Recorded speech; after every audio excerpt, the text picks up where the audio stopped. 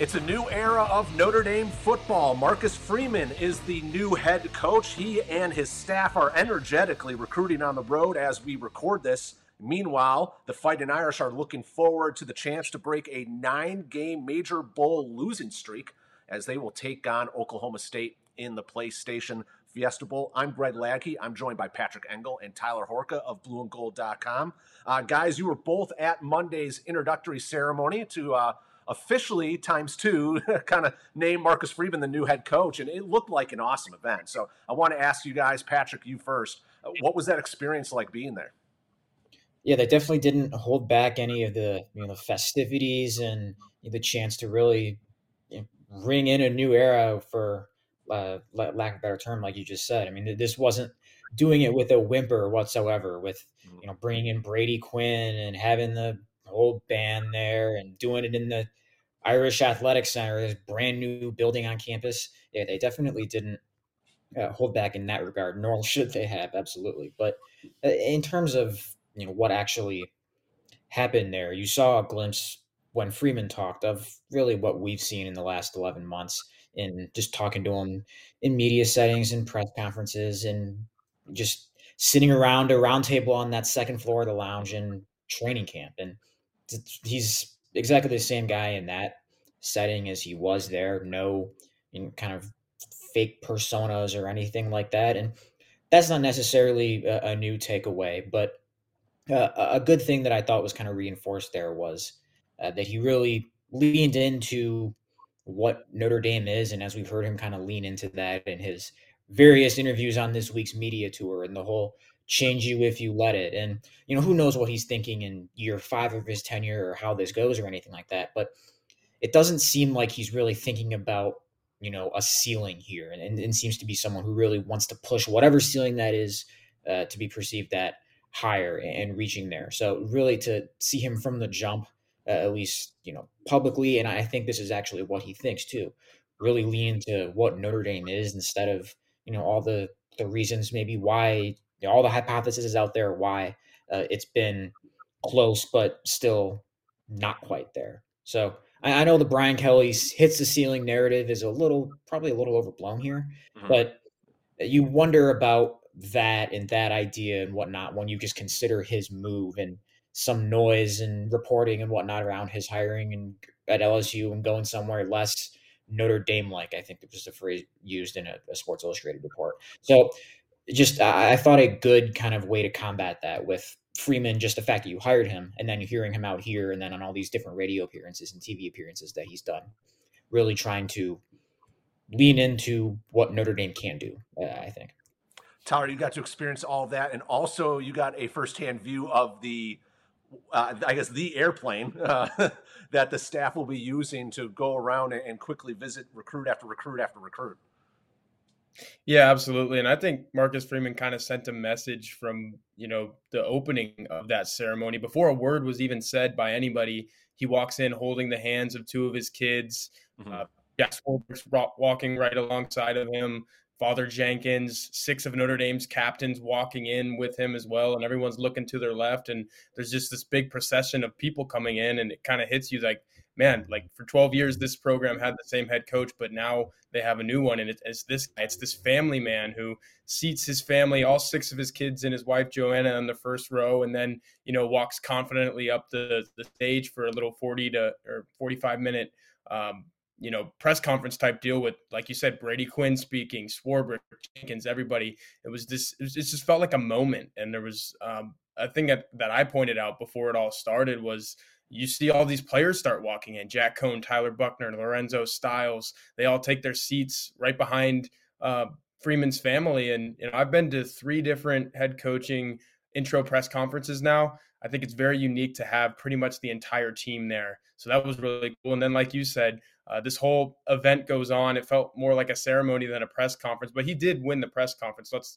not let that slip through the cracks. Some of those quotes, and we've written countless stories about them on blueandgold.com already. He was very convincing in what he had to say. But then just 1 hour after that, or 1 hour, 2 hours after it started, about 2 hours after it started and about an hour after it finished, exactly an hour after it finished, he's hopping on a plane to go see recruits up in Wisconsin and then As Mike Singer has reported, he's been on the West Coast. Now he's in the South. He's all over the place. And it's been a whirlwind week for Marcus Freeman. It was, really accentuated in that press conference. And now the grind starts, though. He's got to recruit. Early signing days a week from today, and then he's got a bowl game in less than 4 weeks. So it's been a whirlwind week. It's going to be a whirlwind month for Marcus Freeman. And Tyler, you have an article today on blueandgold.com that kind of gives an inside look at just how hectic this is on a human being named a new head coach and what you have to do basically immediately. And I thought Notre Dame Fighting Irish media did a phenomenal job, I think, throughout this process. I mean, they're killing it. But they gave everyone a look at all this stuff too. What did you guys kind of learn about what it takes to be a head coach at the major level by being able to observe some of this stuff so closely? Tyler, since you wrote the article, I'll have you go first. Yeah, I mean, you don't realize how much goes into it, but with the media landscape the way it is today, you can kind of get a better glimpse than you could. I think someone mentioned it on the board. When Brian Kelly was introduced 12 years ago, this pomp and circumstance thing wasn't the case. You couldn't really get a glimpse into these guys' lives. But, we've written, how many different articles have we written off of just media deals that Marcus Freeman has done with, Patrick did one on ESPN radio the other day. I did one on College Game Day on Saturday. I didn't even plan on doing that. I was just sitting down. I was like, okay, the craziness of this week is over. I'm going to watch some college football today. But then the next thing I hear is Marcus Freeman coming up next on College Game Day.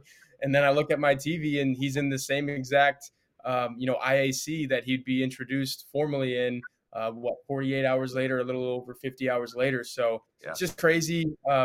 And I wrote it in the article that you mentioned, Greg. At this time last week, you could probably still confidently say that Marcus Freeman didn't know if he was going to be the defensive coordinator at LSU or if he would be the head coach at Notre Dame. Maybe he wouldn't be at Notre Dame in any capacity. And then if that was the case, yeah, he's probably going to LSU. He said it a couple times in his intro on Monday. If I didn't get this job, I'm probably going to LSU with Brian Kelly because I need a job. Those 6 kids that I take care of and my wife, I put food on the table by coaching football, and wherever that is, I'm going to do it. But obviously, he's very happy that it worked out for him here at Notre Dame because I think a lot of people are confident in him. He's confident in himself. But like you mentioned, everything that's happened for him in the last, week and a half now is crazy. And it's kind of cool that we get to see a glimpse of that, like you said, through what Notre Dame has done, through these different media obligations that he's had. I feel like the fan base has connected with him in a way that 5-10 years ago wouldn't be the case. And Patrick, your article today, also a great read, takes one of, I think, kind of the most substantive things about his presser where Coach Freeman talked about, I'm the chief recruiter of the team. And that's, to me, I think a lot of people feel like that's one of the ways Notre Dame can make the next step on the football field is if their head coach has that sort of, I made the comparison on our forum of and I mentioned on Twitter, like a Pete Carroll or Urban Meyer at Florida approach. When they were killing it in recruiting, it's because those guys were the leads basically in their recruiting operation. I think that's definitely a good way to go about it. And that's not to say Notre Dame couldn't have gotten there with Kelly, maybe if it had more Marcus Freemans on staff or just, what the next year's class would have looked like, or the 2023 class has started out with all of those guys coming under Kelly, but coming with a lot of help from Freeman. But I don't know that the 5-star inflow or top 100 recruit inflow, and I think I might have mentioned this before, will ever equal Alabama's or Ohio State's or Georgia's or whoever at Notre Dame. So I don't know if the sky is the limit, is the try to take the zoomed out view here. But it seems like Notre Dame has the guy in charge, and this goes back to your comparison, Greg, to push it to whatever the maximum is, whatever that most possible inflow of the bluest of blue chip recruits, which is still pretty high. I mean, we've seen Notre Dame finish with a top 3 class under Kelly. I believe it was 2013 before. Yep. So it's not like you're just going to be stuck at number 8 or 9 or whatever the very good but not top 5 2021 class was. No, not at all.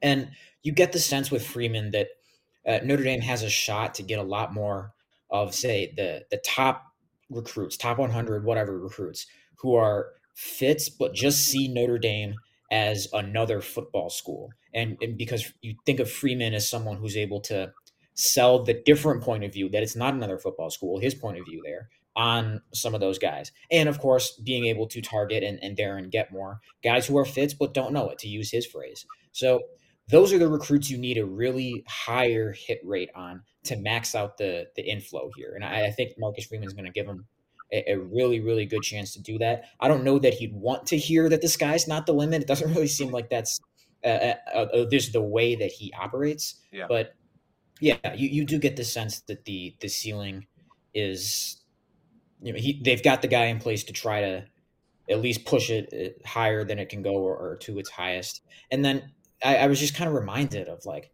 when I heard him say that and wrote off this, and then go out on a plane and instantly go visit the top remaining offensive player left. Now, a guy who he wasn't involved with as a defensive coordinator.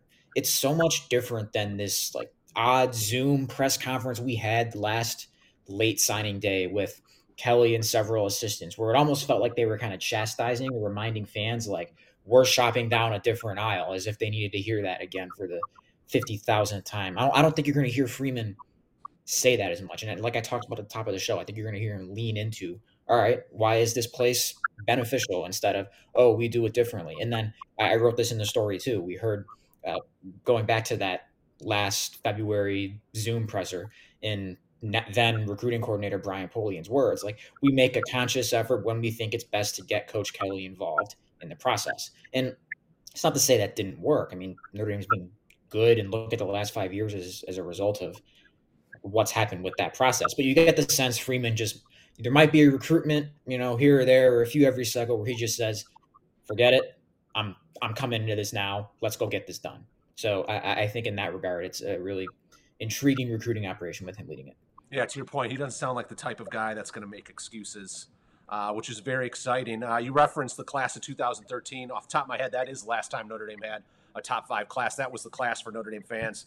That included Jalen Smith. He was the number 3 player overall in the country. It was, again, off the top of my head, Robert Nikomdiche was number 1 that year, and I believe Vernon Hargraves as a corner was number 2. And I can tell you Jalen Smith was very much in the discussion to be the number 1 player overall in that class. You can follow us on Twitter. Patrick Engel is at Patrick ENGEL _. Tyler Horka is at TB Horka. I'm Greg Ladke, and I'm at Greg Ladke. Make sure you follow our staff account at BGI News. Subscribe to the Irish Huddle podcast on Apple Podcasts or Spotify.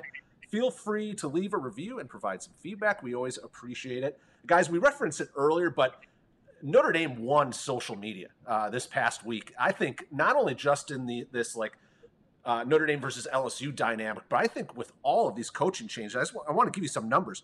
And this is off of Twitter. There's 4.5 million views now on the Coach Bayless, the strength and conditioning coach, introducing Marcus Freeman. 4.5 million. That's a lot on Twitter for a college sports related video. There's 1.7 million views on Tommy Rees's kind of Wall Street-esque coming in being like, I'm, staying.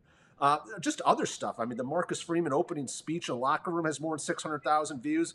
The Built by Bayless video, which was earlier in the week, 650,000 views. So, I mean, I want to give a shout out to Notre Dame Fighting Irish Media. They did some really cool stuff, including that day 1 video where they did follow Marcus Freeman all the way to, through his first day after he learned he would be the head coach. So, but I just want to get your thoughts. I know that was very long-winded, and Tyler, I'll start with you. What did you think about all that stuff and just how viral this entire thing unfolded for Notre Dame? Yeah, and that's not even to mention some of our numbers. I know we've been talking amongst ourselves about our YouTube numbers, and if anyone could see how many, clicks that our articles are getting, I think they would be shocked too. That falls right in line with what Notre Dame itself was doing. But yeah, it's just kind of the era that we lived in. I mentioned it a little bit earlier, but I think it's also a lot about the circumstances and the way that this happened. I mean, literally one day Notre Dame is beating Stanford by 30 plus points. 2 days later, the head coach that, was the catalyst for that and was the catalyst for the last decade plus of Notre Dame dominance on the football field is leaving for a program that went 6-6. I know it won a national title 2 years ago, but LSU, I think a lot of people at that moment we're saying why. And then once they got past the why, it was what's next. So to answer that question of what's next, obviously ultimately the answer was Marcus Freeman, and everybody wanted to consume every little piece of that answer being Marcus Freeman. So from Notre Dame's side of things, getting all those views on the videos they put out, which was very smart, by the way. That's called capitalizing on the moment and knowing that, everyone is searching Marcus Freeman. Everyone wants to see every little bit of Marcus Freeman. So to show him coming in and, I know you guys consume a lot of sports media. I've got the TV on to my left right now. I watch sports shows all day while I work here in my apartment, and just every little sports show that I watch, whether it's ESPN, Fox Sports, whatever it may be, even podcasts that I listen to while I'm out walking the dog, did you see that Marcus Freeman video of him coming in and the team just going nuts and everyone's celebrating, and that everyone just wanted to say, like, that is what you're looking for in a college athletics team. It's chemistry. It's everything that you're looking for. What makes college football different than the NFL or any pro sports? It's just the camaraderie and the way people come together. That happened at Notre Dame last week. And I think us as a media entity, we took, we capitalized on bringing that information to people. And obviously Notre Dame itself did too. Well, with all of this energy and excitement among Notre Dame Nation and its football fans, it's a great time to visit Augie's Locker Room. It's a store less than a mile from the Notre Dame Stadium. It's on 1811 South Bend Avenue. It's recently named the best Notre Dame collectibles shop in the country. They have jerseys, helmets, signed memorabilia, all kinds of stuff that's just perfect for the Notre Dame fan to add to your man cave or even a Christmas gift for someone else in your life that's also a Notre Dame fan. So make sure you visit augieslockerroom.com. They've got all kinds of cool stuff. Patrick, putting the millions of reasons aside that Brian Kelly has to not worry about his performance over the last week, I mean, he signed a big contract. Did he have about as bad of a first week as a head coach can have?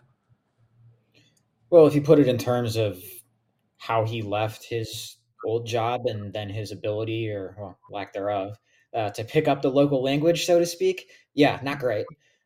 Not ideal to not get anyone to go with him in like the immediate couple of days. I know he did get Brian Polian to follow him from Notre Dame to LSU as his special teams coordinator. That's official a couple hours before we record this on Wednesday.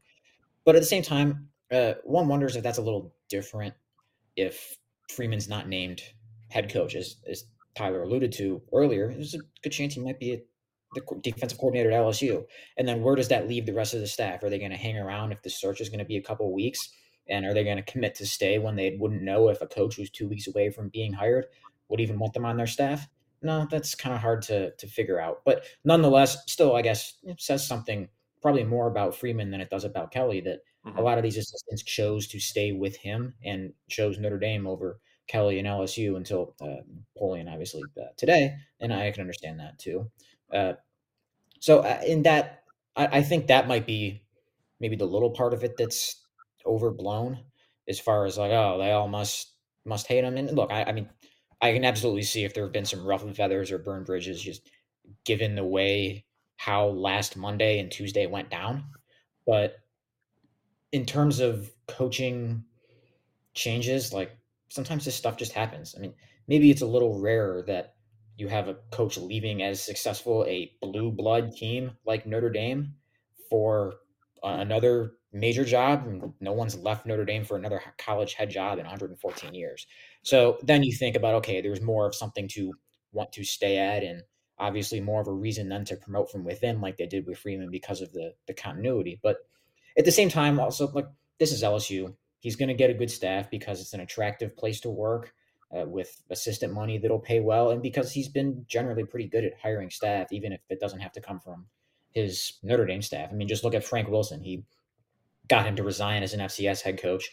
Really, really well-respected guy and recruiter in the state of Louisiana to come back to LSU and not even be a coordinator. And then all the transfers and the decommits and whatnot, like, yeah, there have been some tough ones. I mean, you lost their starting quarterback, who's pretty good, to the portal. But in these days of coaching changes, especially at a place that hadn't been successful in the last couple of years, and then with the immediate eligibility transfer, it's just going to be pretty commonplace. And then, of course, transfers giveth and taketh away. So curious to see how he uses the portal to kind of bring in some more veteran guys there and good players in the portal. And you can get guys in that way too. And undergrad transfers, probably something he'll utilize at LSU a lot more than Notre Dame, with that not really being an avenue Notre Dame really goes down.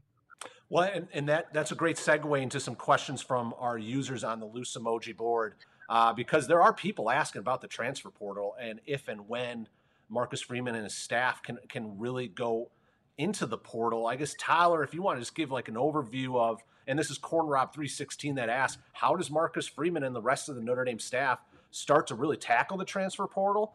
And he says, we always lose some players to the portal, and that's going to happen to all top-tier programs. But how aggressive can Notre Dame start going into the transfer portal to find players that are not graduate transfers? It's an interesting topic.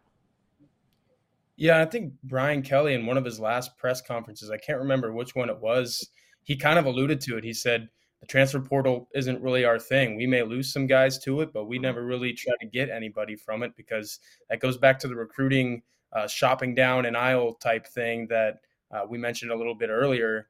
Notre Dame is always looking for the same type of guys, but I think Marcus Freeman's trying to break that mold. I don't see why he wouldn't try to break the transfer portal mold too. Look, it's all dependent on what your roster looks like as well, and that's going to be the first thing that Marcus Freeman does, is assess which of these super seniors might come back, and what holes do we need to fill in certain position groups. So it's all dependent case by case, whatever school you go to, but Notre Dame is essentially playing by the same rules as everyone else as far as the transfer portal goes. They can get people to come in if that's what they think they need to do. And I think Marcus Freeman is just, as a 35-year-old first-year head coach, he might have a different look at the transfer portal than Brian Kelly did. So it'll be interesting to see. Obviously, we talked about the staff too. These are a lot of the same guys. So maybe it's about breaking their molds too. And Marcus Freeman might have to convince them, like, hey, look, this would be a really good fit for us. I don't care if it didn't work out for X reason at this school. Maybe he can work out at Notre Dame. So it'll be interesting to see. But I think that would, give a lot of fans optimism if they started reeling in guys out of the transfer portal, and they played right away at Notre Dame and they contributed and they helped Notre Dame win football games. Then that's really all that matters. And I think that would kind of liken himself to the fan base in a way. He's likened himself to the fan base in so many ways so far, but if he pulled that one off, then I think a lot of people would jump on that train as well. Patrick, do you think there's we should say there is some precedent for Notre Dame. Amir Carlisle had not graduated from, was it USC? He's a California kid. And then Alohi Gilman also came in as a non-graduate from Navy. So there is some precedent. Now, both those guys were academically, outstanding student athletes. But Patrick, is there a little bit of a slippery slope, though, as far as Notre Dame? I'm sure grad transfers they love, but like the more you go into kids that oftentimes they're leaving for a reason, their prior school, and it's not necessarily the best of reasons. So it's an interesting point in that, yes, there have been 2 undergrad transfers. It's also 2 in 12 years. And I don't know the particulars of the Weiss and Willingham era, how many undergrad transfers they took. I can't imagine it was very many, but none. Yeah. I mean, I was going to say, if anyone would know this, it's you. So we'll go with that. And even if it's 1, it doesn't really go against the overall point that undergrad transfers haven't really been an avenue they've used. And we hear about, challenges of credits and getting them in and all that. And one of the things I haven't really gotten to explore since hopping on the beat, 20 months ago, that I kind of want to, is what makes that about football that's not really an avenue they, at least Brian Kelly would publicly tell you, they weren't able to use, even though you see it used in some other sports. We'll see if Freeman tries to push the envelope there, but either way, I don't think you're ever going to see this get to a point where you have a situation like Florida State this year, where bringing in, 10 guys or 9 guys, I don't remember exactly, out of the portal, a lot of them, not all of them being grad transfers. Obviously, that's early in a rebuild. And then USC bringing in a bunch of transfers, a lot of them undergrad transfers. That's kind of a, hey, let's inject this because Clay Helton's job was, he really needed to have a good season. Yeah. Notre Dame's really in either of those places. And even if you take away that idea of, okay, they don't getting credits to transfer and everything from an undergrad. I don't think it's ever going to be a big part of what Notre Dame does because of the emphasis it puts on high school recruiting, because it wants to do national recruiting. And we heard Brian Kelly say that, and I wouldn't be surprised if Marcus Freeman goes that way either. Just because you think of the recruiting upside, that what he can do with getting the high school talent in here, and I think that's always going to be the backbone of it at Notre Dame. And maybe if they're able to use it more, I feel like it'd be kind of the same principle as the grad transfer avenue of, all right, this helps if a couple of positions or classes or in a class didn't pan out, and then you've got to get some more immediate help, so you're not just trying to pick from a bunch of freshmen who might not be ready to play. Mm-hmm. So no matter what, whether it's a grad transfer or undergrad transfer who's now immediately eligible, but just with more than one season left, I think that might be how they view transfers. And given what we talked about earlier with pushing this recruiting ceiling as high as it can go and having the right guy to do that, I don't know that it has to be this thing they need to really, really lean into, even as it is more of a path for getting talent than it ever has been. Mizzo37 asks, which recruiting year does Freeman's hire impact more? I'm going to put a twist on this, by the way. He asked 2023 or 2024. But for you guys, I think we could speak about this generally. Obviously, Mike Singer's our recruiting expert, but I'm going to add 2022 to this as well, like the current one. So this hire, what has the most impact? This current year, 2022, next year, 2023, or down the road in 2024? Tyler, gut feeling to that. Where do you think the most impact is? I mean, if this was a pie, I might put 33%, and then give 34% to maybe 2022, because you look at it right now, only one player has decommitted from the current class during a major, coaching upheaval. When for the last decade, you look at Notre Dame and you're saying, okay, I'm signing on to play for Brian Kelly because that's what it's been. And I feel like that's what it's going to be. In a snap of a finger, it was completely, washed. It was okay. Now we don't know who we're playing for. It was resolved pretty quickly that it would be Marcus Freeman, but that right there says it all, and that kept the current class intact. It's a top 5 class, has the ability to stay there a week from today and then going into February as well. So I'm going to say 2022 just because it's so important. We've mentioned the word continuity, I think 3 or 4 times in this podcast already. Continuity is so important. It seems like the train is rolling on. Marcus Freeman's on the recruiting trail as we record this, as we say these words. So I like the twist that you put on there, because that's my answer. I'm going to say 2022 because we know he's a really good recruiter and he's going to pull in great classes in 23 and 24. So what could he do to stabilize 2022? He's done that already, and it might get even better. Patrick, what do you think?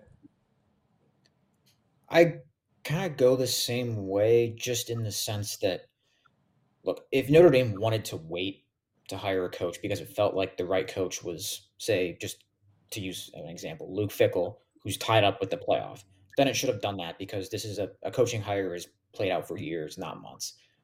But the potential upheaval in that 3 extra weeks you have to wait, that could have been pretty damaging for the immediate future of Notre Dame, or what the immediate outlook for the new coach was, just in attrition happens when there's a coaching change.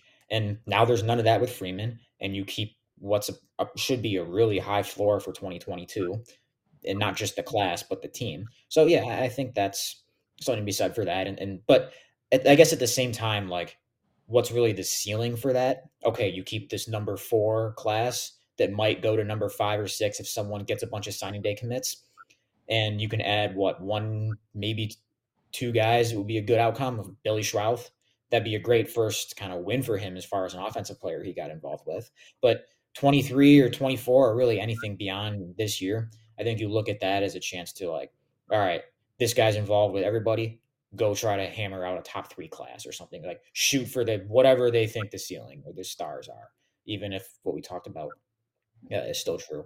That, and if just in terms of like upside of his impact, yeah, I think it'd be with future classes. Yeah, with the twist I added to Mizzo 37's question, I'm going to say emphatically 2022. I mean, just to both your guys' points, like Notre Dame fans and the recruiting operation, all that, it's very fortunate that this class hasn't fallen apart.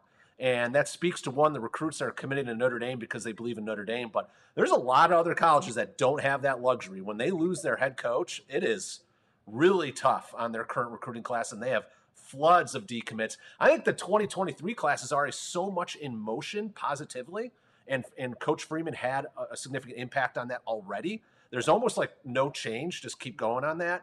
And then we'll start to see, I think, the impact of Marcus Freeman's power as a recruiter, as a head coach with that 2024 class. I could tell you they hosted a lot of top 2024 prospects for football games this fall. So it'll be really fun to see what Coach Freeman and his staff does there. Let's do one more question from the Loose Emoji board. This one from KCND Miss 97. He says, do you guys have an idea of how much autonomy Coach Reese will have with the offense moving forward? Do you think Marcus Freeman will tell Reese, I want to run out the clock with 2 minutes left and 2 timeouts, or do you think those things will ultimately be left entirely up to Tommy Reese? Tyler.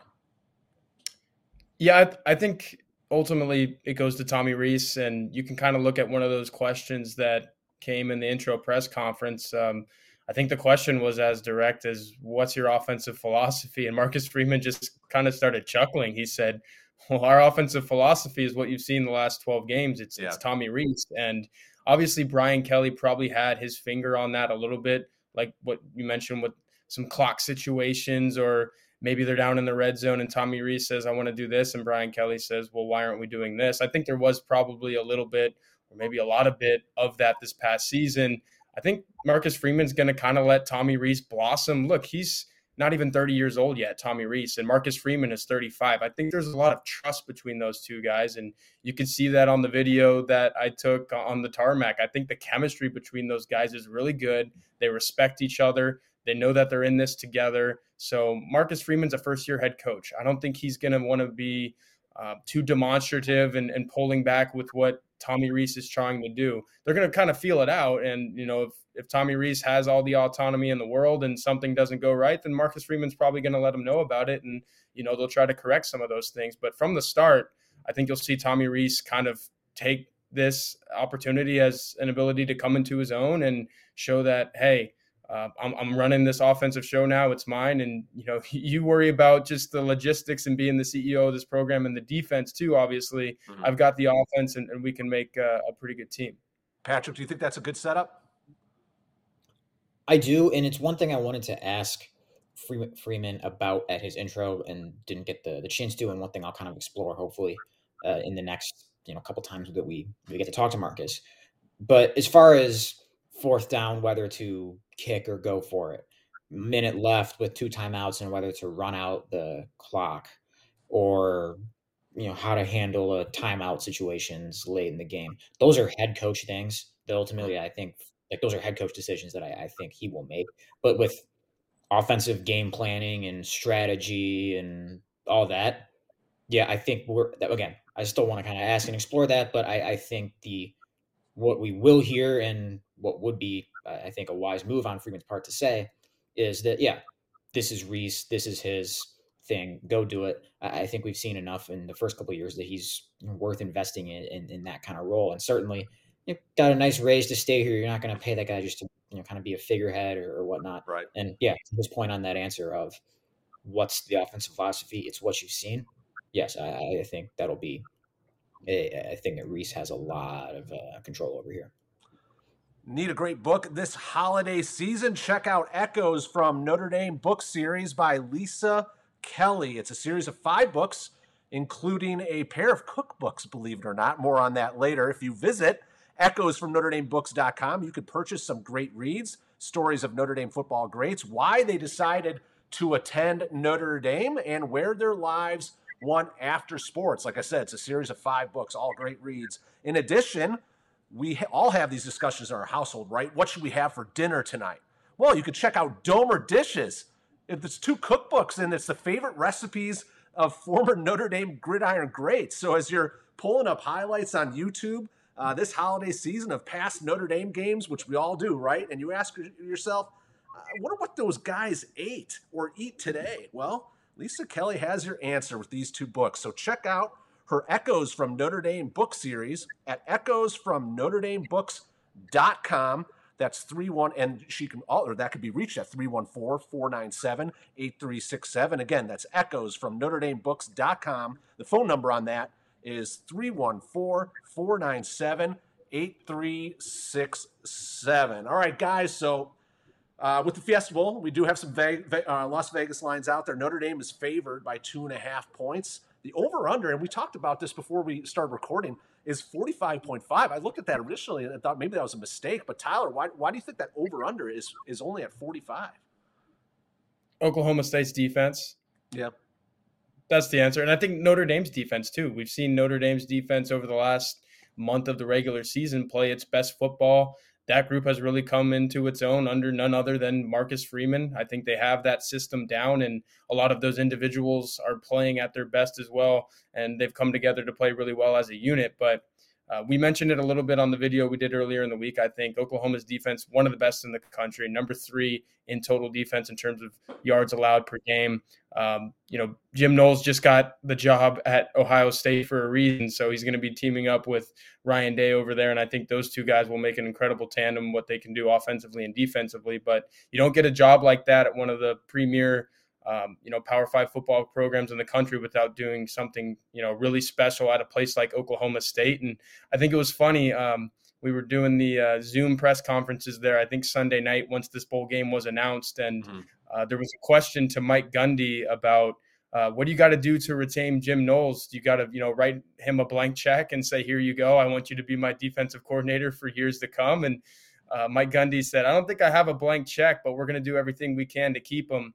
2 days later, it comes out that, he couldn't do enough to keep him. But that just says everything about what this Oklahoma State defense is. I think that's why that over-under is sitting there at 45, because you're probably going to see a game where 3 touchdowns might win the game. I think the winner could easily have as few as about 24 points. So I'm not all too surprised by 45 being an over-under in this game. Patrick, what do you think? I wasn't either. And in fact, you look at some of the advanced predictive things of trying to put out the score, and I see one right here that has it as Notre Dame 23, Oklahoma State 18. That's definitely under that over-under. And for the same reasons, no, I was not particularly surprised. And I guess you could kind of see it playing out in the similar mold to that Big 12 championship game between Oklahoma State and Baylor, although I don't think Jack Cohn would throw 4 interceptions. But no, wasn't stunned there. And yeah, 2.5, Notre Dame minus 2.5. I know I said on our previous show, Notre Dame minus 5. I figured that'd be probably higher ultimately than it would come out. But I guess that I'm kind of thinking, okay, where would I feel comfortable taking Notre Dame to cover up to? Probably still right around that 5 number. So if I look at this 2.5 line, my early indication is I feel like Notre Dame has a pretty good shot at covering that. All right, Patrick and Tyler, always good stuff. To our listeners, subscribe to the Irish Huddle podcast on Apple Podcasts or Spotify. If you're watching this via YouTube, which we're going to do both with this particular episode, hit like on this video, subscribe to our YouTube channel, gentlemen. And as always, you can read Patrick and Tyler's stuff at blueandgold.com. Please seek out our free newsletter. Sign up. Again, it's free. Great way to keep on top of not only Notre Dame football, but all of our content from the blueandgold.com team. So everyone, thank you for listening or watching today.